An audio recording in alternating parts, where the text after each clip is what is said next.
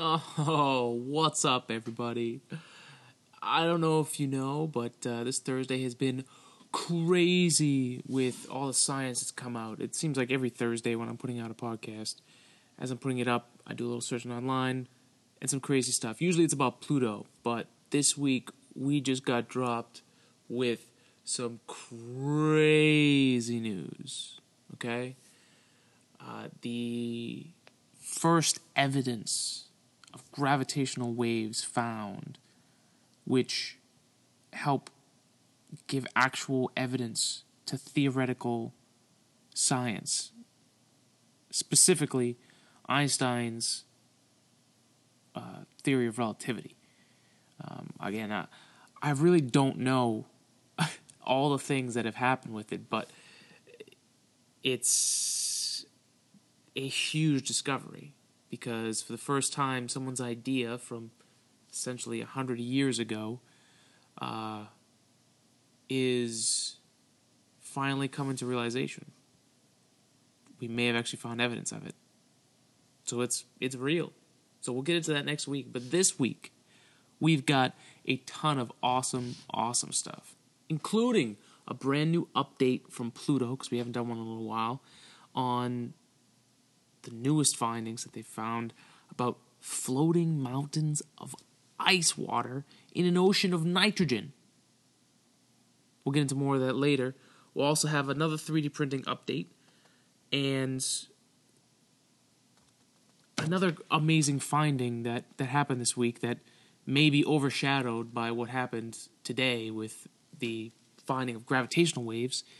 But we just randomly figured out that there were hundreds of galaxies hiding behind our Milky Way. We had no clue. That's real life, people. That's just how shit goes. All of a sudden we think we know everything and boom, we don't know shit. So let's learn about some shit this week and have a fucking great time. Thanks for coming to the podcast, and let's talk about what's happening today in space.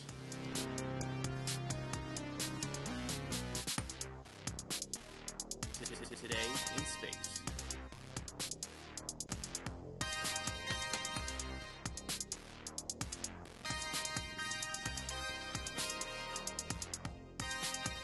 Today in space. Let's start off the show this week by talking about the floating mountains that are happening in Sputnik Planum, or the heart shape of Pluto, which we found out is most likely a lake of nitrogen, frozen nitrogen. Let's get into it.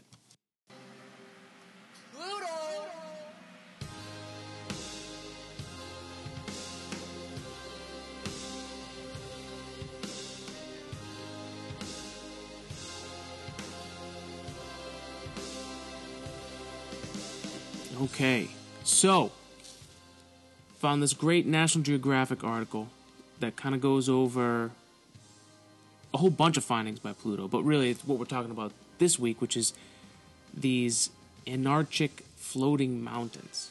All right, and I think the best way to kind of give it to you is just to quote this article. Okay, so Pluto's mountains may be more like icebergs in the ocean than mountains on Earth. Made of water ice, these big blocks of material are probably floating on a sea of nitrogen ice. More revealed. In some regions, these mountains are as large as the Rockies, but are still buoyant enough to rise high above denser nitrogen and carbon monoxide ices. Even the largest mountains of Pluto could simply be floating, Moore said during his presentation. Moore being Jeff Moore of NASA's Ames Research Center during a conference presentation and just, revealing all this crazy stuff. I mean, I can't even think after talking about that. Yeah, we've got icebergs on Earth, but, essentially, they're talking about entire mountain ranges that are just like floating, just pure chemistry at its best. You know, you've got this seemingly young planet with active tectonics with frozen nitrogen links, and these water structures that are at those temperatures, from what I've heard, act like rock, might even be hard as rock. You know, because we're talking at highest minus 40 Kelvin. Right? No, 40 Kelvin, right? 0 Kelvin is absolute zero. Yeah. 40 Kelvin. Right? It's freezing. It's past freezing. So it's insane to think about all this stuff. And when I first read the article, what first came to my mind was like just how important chemistry is. Right? Now stay with me, because believe me, chemistry was my worst subject in high school and college. So I can totally relate. But just this most simplest thing, the periodic table, right? It's set up beautifully. I mean, it just works. And because of the periodic table, like we can do, because the way it just happened to lay out, someone had figured out a way to lay it out that helps you work chemistry. Like all the little tricks, you know, the position logic, you know, that anyone who's has to know the periodic table for their science, there's all these tricks on how you look at it, and over time you start seeing the periodic table as like this super valuable thing. And without it, I don't even think we could do chemistry like we do it today. You know, could you imagine how hard chemistry would be if it didn't work like that? However complicated it is. I don't know if you could do chemistry like we do it today. So, shout out to chemistry, even though I had the hardest time with you. It's really interesting because, like, chemistry is, for my purposes, visualizing the infinitely small, where space and space travel and space physics, all that stuff, is about the infinitely big. I don't really seem to have a problem with that. So, I don't know. I always just found it really hard to visualize chemistry because we don't really know what's actually happening. Like, we've got a great idea, but we don't. Just like we don't know most of the universe. But I'm straying off topic. The floating mountains of ice water in an ocean of nitrogen. Frozen ocean, but nonetheless still an ocean. You know, Pluto has so much to offer. It's unbelievable and really crazy, and it just, like, Pluto's just one object in this Kuiper Belt. I mean, potentially, in the Kuiper Belt, these are the ancient relics of our early solar system, if I understand it correctly. You know, and if the Pluto system, because it is a system, it's not just one planet, it's a binary system with Pluto and I'm just going to keep calling it Charon, because it sounds a little bit cooler, but Charon, you can call it. And then all its moons that are super weird. Super weird. And this article goes really, really well into it. Covers a lot of stuff, Pluto. But then we may have even found Planet 9, a planet we didn't even know about, and everyone was crying about Pluto. That got classified as a dwarf planet, and you guys don't even know there's a planet out there. You know, I better see people begging to go there to see that planet with all the crying everyone did about Pluto. Okay? So let's take that energy and get ourselves to Pluto, all right? Got it? Okay. It's actually a good segue to the next crazy thing that happened this past week, or at least from when I found it. Let's talk about the hundreds of galaxies that were found just hiding behind our Milky Way galaxy. Right in the open. Right behind us. Let's talk about what the fuck that really means. Alright, so what we're talking about here, let's visualize it here for a second here, because it'll help explain why we haven't been able to see these galaxies, right? So, as you know, we are in the solar system with the sun and our 8 plus dwarf planet, possibly 9 planet system. So, our solar system is within the Milky Way, and if you're looking at a map of the Milky Way, we are on one of the spiraling arms towards the, we'll just say if you're looking at a picture of it like a map, we're like bottom right, we'll just say. But in, the greater universe, we are, as a galaxy, tilted. And we're on the front end. So the rest of the Milky Way galaxy is blocking like a huge portion of the visible universe to us with the dust and the light that's coming through it. So it was the same problem that the other telescopes that were looking for gravitational waves, they were picking up all the dust, all the background noise of the Milky Way. So there's a huge region that was invisible to us. And what's really weird and special about us finding these specific hundreds of galaxies behind us is they have a very large amount of mass. And so in space, a lot of mass, there's going to be things gravitationally affected by these large masses. So that huge amount of mass in that area helps explain a strange region called the Great Attractor, which just sounds cool. But we'll do more on it next episode, because I just got into it this week. But, apparently, and this article goes into it from Smithsonian.com, decades ago, astronomers noted, and this is from the article, that our galaxy and its neighbors are headed towards a largely blank spot on the cosmic map at, well, we'll just say a brisk 14 million miles an hour.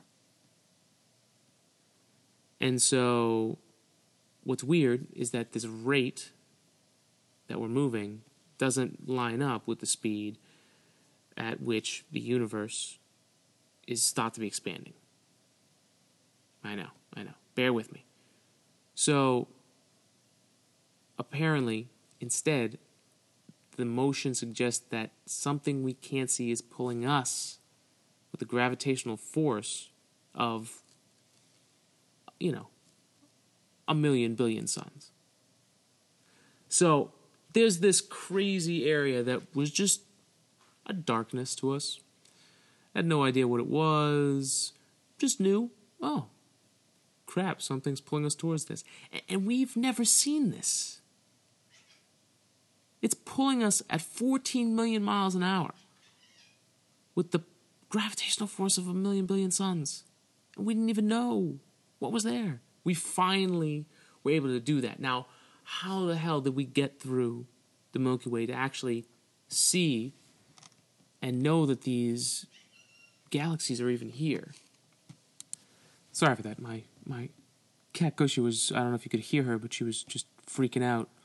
I guess she was just playing, but she's a very loud cat. She talks, meows a lot, so, yeah. Sorry about that. Kind of threw me off here. But let's get back to that.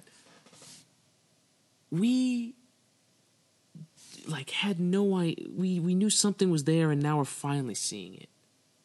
And it's discoveries like this, and that makes me laugh when people are just like, this is how it is.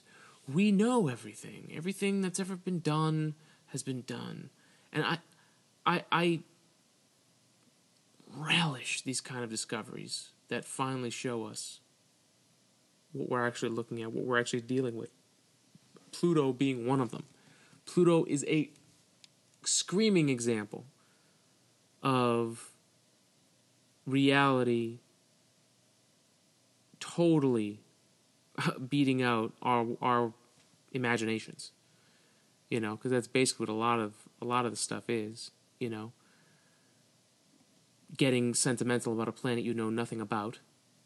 You know, it's like you don't even know who they are. How can you love them, right? How can we know? How can we say we know the universe if we haven't seen any of it? Like, if you actually look at the numbers of the universe of our galaxy that we've actually looked at, is minimal. So we don't have any idea what we're dealing with. I like that, because that makes it more interesting. I love it. But yeah, so crazy finding, just craziness, absolutely crazy, and there's just going to be more coming out about this stuff. I mean, next week we're going to go head first into what happened with the finding about gravitational waves, because it's crazy and I have no idea. So it's going to take me probably a week to figure that out. And if you want, no wanting, it's an assignment. Go look it up yourself and get prepped for this, because it's a lot, and I'm not really sure how we're going to do it. But if you have any questions, just send them my way, man, and we'll have them in the show. I'll give you a shout out for sending in a question. You can get credit for homework. Oh yeah, first homework assignment. Boom. Cool. All right, that does it for the mystery galaxies we just found, and my rant on people thinking they know everything. Let's move on to our next subject. This week's 3D printing update.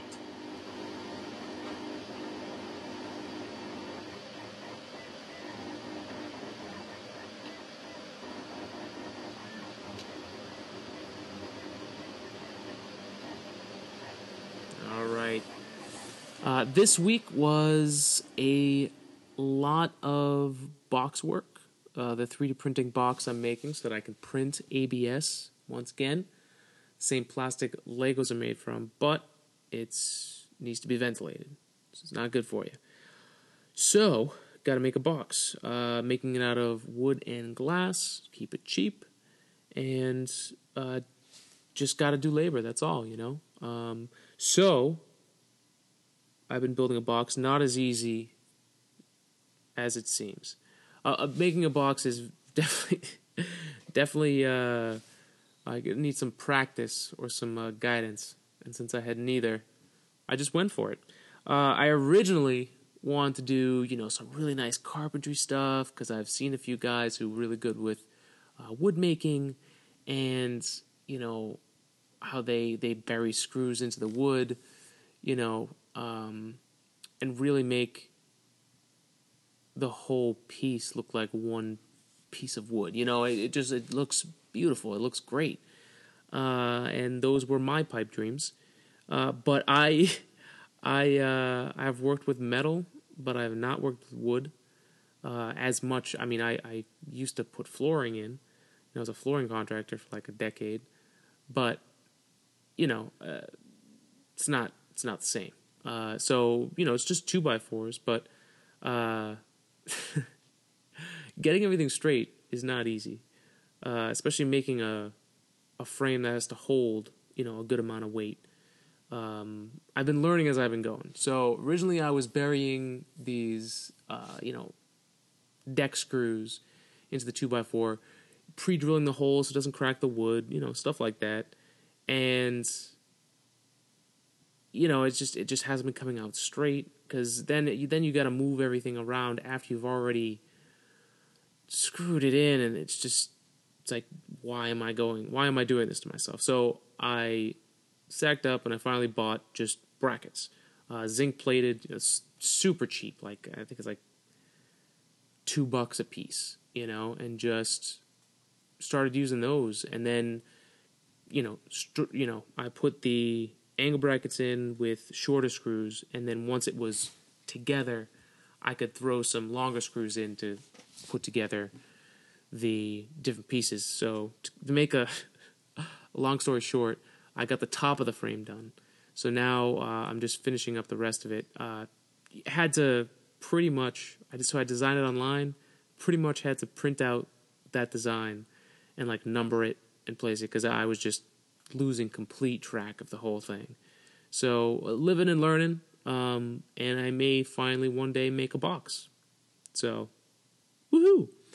Anyways, the other cool thing from this week is I'm really happy with the progress I've made with honing in my printer. I've been working and playing with settings since I started printing on this. I've been taking tons of statistics, and I'm going to open up the Excel spreadsheet I've been keeping, and I'll just I'll share some stats with you guys. Yeah, man, Excel is a person of science, like, best friend, because you can keep track of all your stats. Love stats. It can just do all the hard work for you. It's amazing. Okay, so we've got the spreadsheet open. So I've printed, how many total now? I've printed 20 times. So I printed 20 times so far, which is awesome. I've only been printing in PLA, like I've said. PLA doesn't give off any toxic fumes, and they use it in schools. So just to kind of give you an idea, it's great to print with, but to compare the two, like PLA and ABS, they're two different monsters. They're going to print differently. So it's great that I've got 20 different parts to play off of, but ABS is going to be its own challenge in itself. So basically, I started off with my prints taking, what's this? Let's see, what's the overall? Okay, so the average, sorry, one sec. A lot of numbers here. So the average print time is a little under 2 hours, so 116 minutes. And, sorry, no, that's the estimated. So, all right, so let me explain this. So there's a program that you use to slice the model so that you can then build it up, right? So software, hardware is the printer. So it gives you like an estimated like how long this is going to take. But it's just that, it's an estimation. So, it could say it's going to take 2 hours, and it might take 3. So, like, what I'm trying to figure out is, all right, how close can I get to figuring out how long it's actually going to take? So, the average estimated print time is almost 2 hours, but the actual print time on average is, let's see, 3.5 hours. So basically, I know. So basically what I'm looking at is an average of like 1.8, like 180% is how long it's going to take. So, but that's actually grown since I started printing because I've been playing with more settings. And so my quality has gone up, but my print time has gone up too. So just to kind of give you an idea of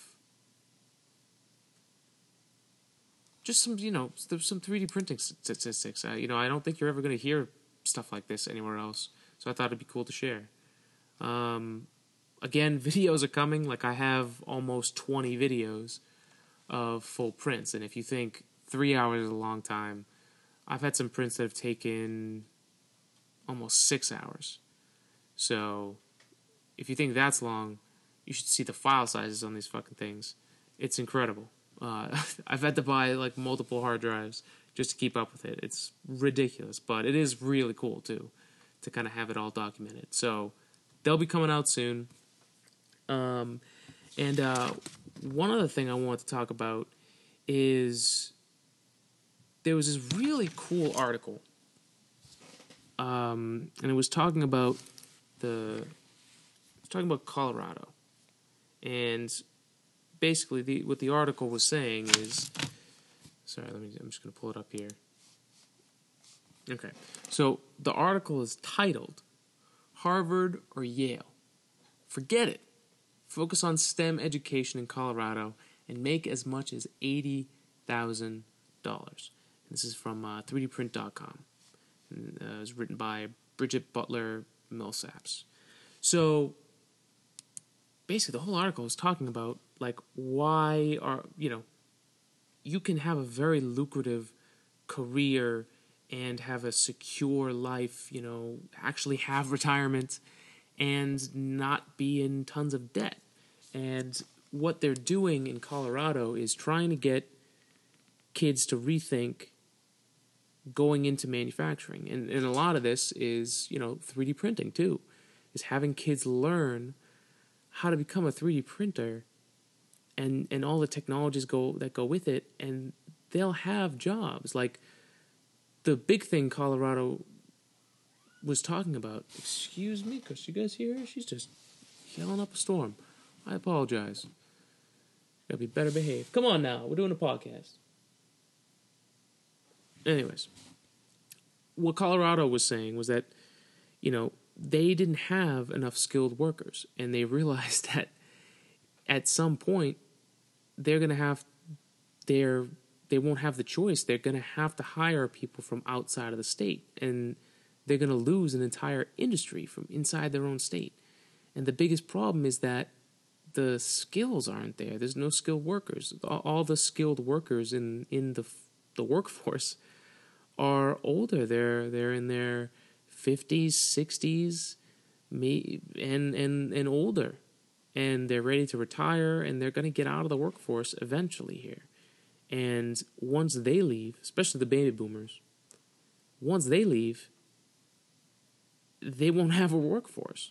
One of the numbers they were actually giving in here in this article was there was a place that was looking for 100 skilled tool and die makers, right? They could only hire one person from Colorado because they had the skills necessary. The other 99 came from out of state. And this isn't a problem that Colorado is having. Plenty of states across the United States are having the same issue. Specifically, the experience I have with it is in Connecticut. And Connecticut saw this issue coming very quickly. And for those of you that don't know, Connecticut has a large manufacturing base. I mean, there is industry in Connecticut. Tons of manufacturing in Connecticut that you wouldn't even know unless you somehow were in the know or had to do business down there. And they noticed this a while back, and I was lucky enough to work with a company and a group of people, not just one company, but an alliance of companies that got together to help promote manufacturing. They did fundraising, they would put on competitions for these kids to get in and do engineering. They did internships. They helped create programs in the local middle colleges and colleges, community colleges, to help get people into manufacturing. And it was a complete blessing to be a part of that. I am so happy to be a part of that. I met some incredibly passionate people who are going for it. They're not sitting back and saying, oh, this is why this is happening to us, or it's their fault. They're actually going out there and they're doing something about it. Getting involved politically, letting people know, letting the politicians know that, they're ready to play. They want to help make the state some money and make everybody money. Give people jobs. So that way they can supply for themselves and others. I it's beautiful. And the kids that I've met who are getting into this, they're starting earlier than I did, so they're going to be better off than I was. And more importantly, most of these kids don't have to spend 4 years worth of tuition. Now, that's not to say that they will be less educated or that they're less than everybody else. I wish I knew there was an option like that when I was growing up, because I definitely would have got into it. I'm getting into it now. I found manufacturing at the latter end of my college. I really didn't know anything about it. I mean, yeah, again, I was a floor contractor, but that's construction. That's not the same thing. Manufacturing is being able to manipulate physical matter to create something I love that. It's wizardry. We shouldn't be able to do that, but we do it, and it's incredible. A 3D printer is one of the most magical things that there is. It seems like it shouldn't even be real. And the kids that are doing this now are learning so much, and they're getting into it in such a time that, these skilled workers that are leaving, they want to pass down this information. They don't want this information to go to waste. A lot of them are stubborn. I will tell you that. A lot of them are stubborn, and they're stubborn for good reason. They have to be calculating.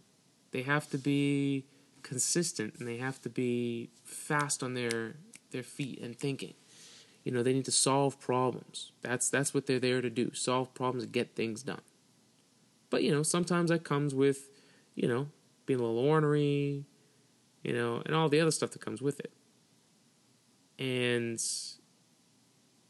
some of them are just never going to change, but there's a lot of them out there who, once they know you're serious about it, then they'll teach you whatever they can. And all you got to do is get involved. All you got to do is do an internship there when you're in college. I guarantee going into some kind of manufacturing, and even if you're just in there as a designer or just be a part of that culture. Manufacturing in America is coming back, and I think this young generation is super excited to play with giant toys that make things. Right? I mean, that's really what it is, and that's what the baby boomer generation saw in it. So if you love tinkering with things and you love working with your hands, or you just want to try something really interesting, try manufacturing. Seriously, and go check it out online. It's not, a lot of people think it's something else, and that kind of goes to one thought I want to take out of this article, and I'll say the quote. It seems incredible also to think that students are being somewhat misled. The context here being that the author was very surprised that these students were not being shown to this career path, which has very little debt, and you'll be able to work sooner and be a part of an industry sooner, and people will be wanting to teach you. All these opportunities are available, and students aren't being shown the way. And I would hypothesize that this is just due to plain ignorance. That's right, ignorance, because apparently I can't say the word the first time. And whether it's willful or by accident, doesn't really matter. I mean, either way, it's because the image needs to change, or at the very least be brought to the front. So that way it can be seen. So there's a lot of young, talented, and excited, passionate Americans that are starting to work in manufacturing and getting into it. And I think they're going to bring out the fun and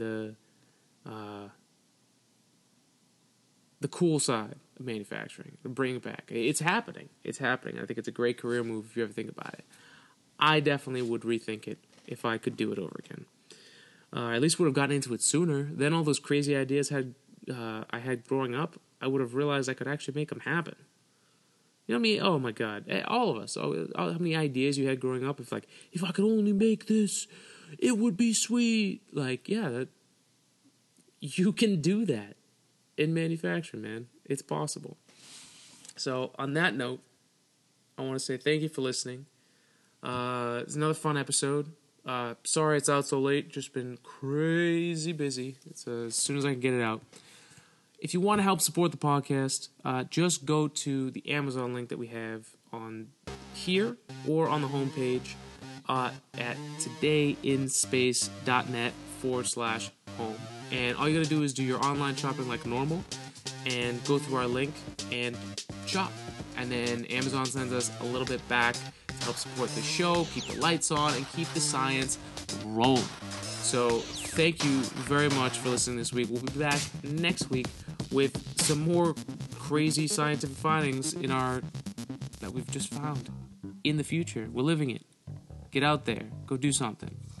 Have a great weekend.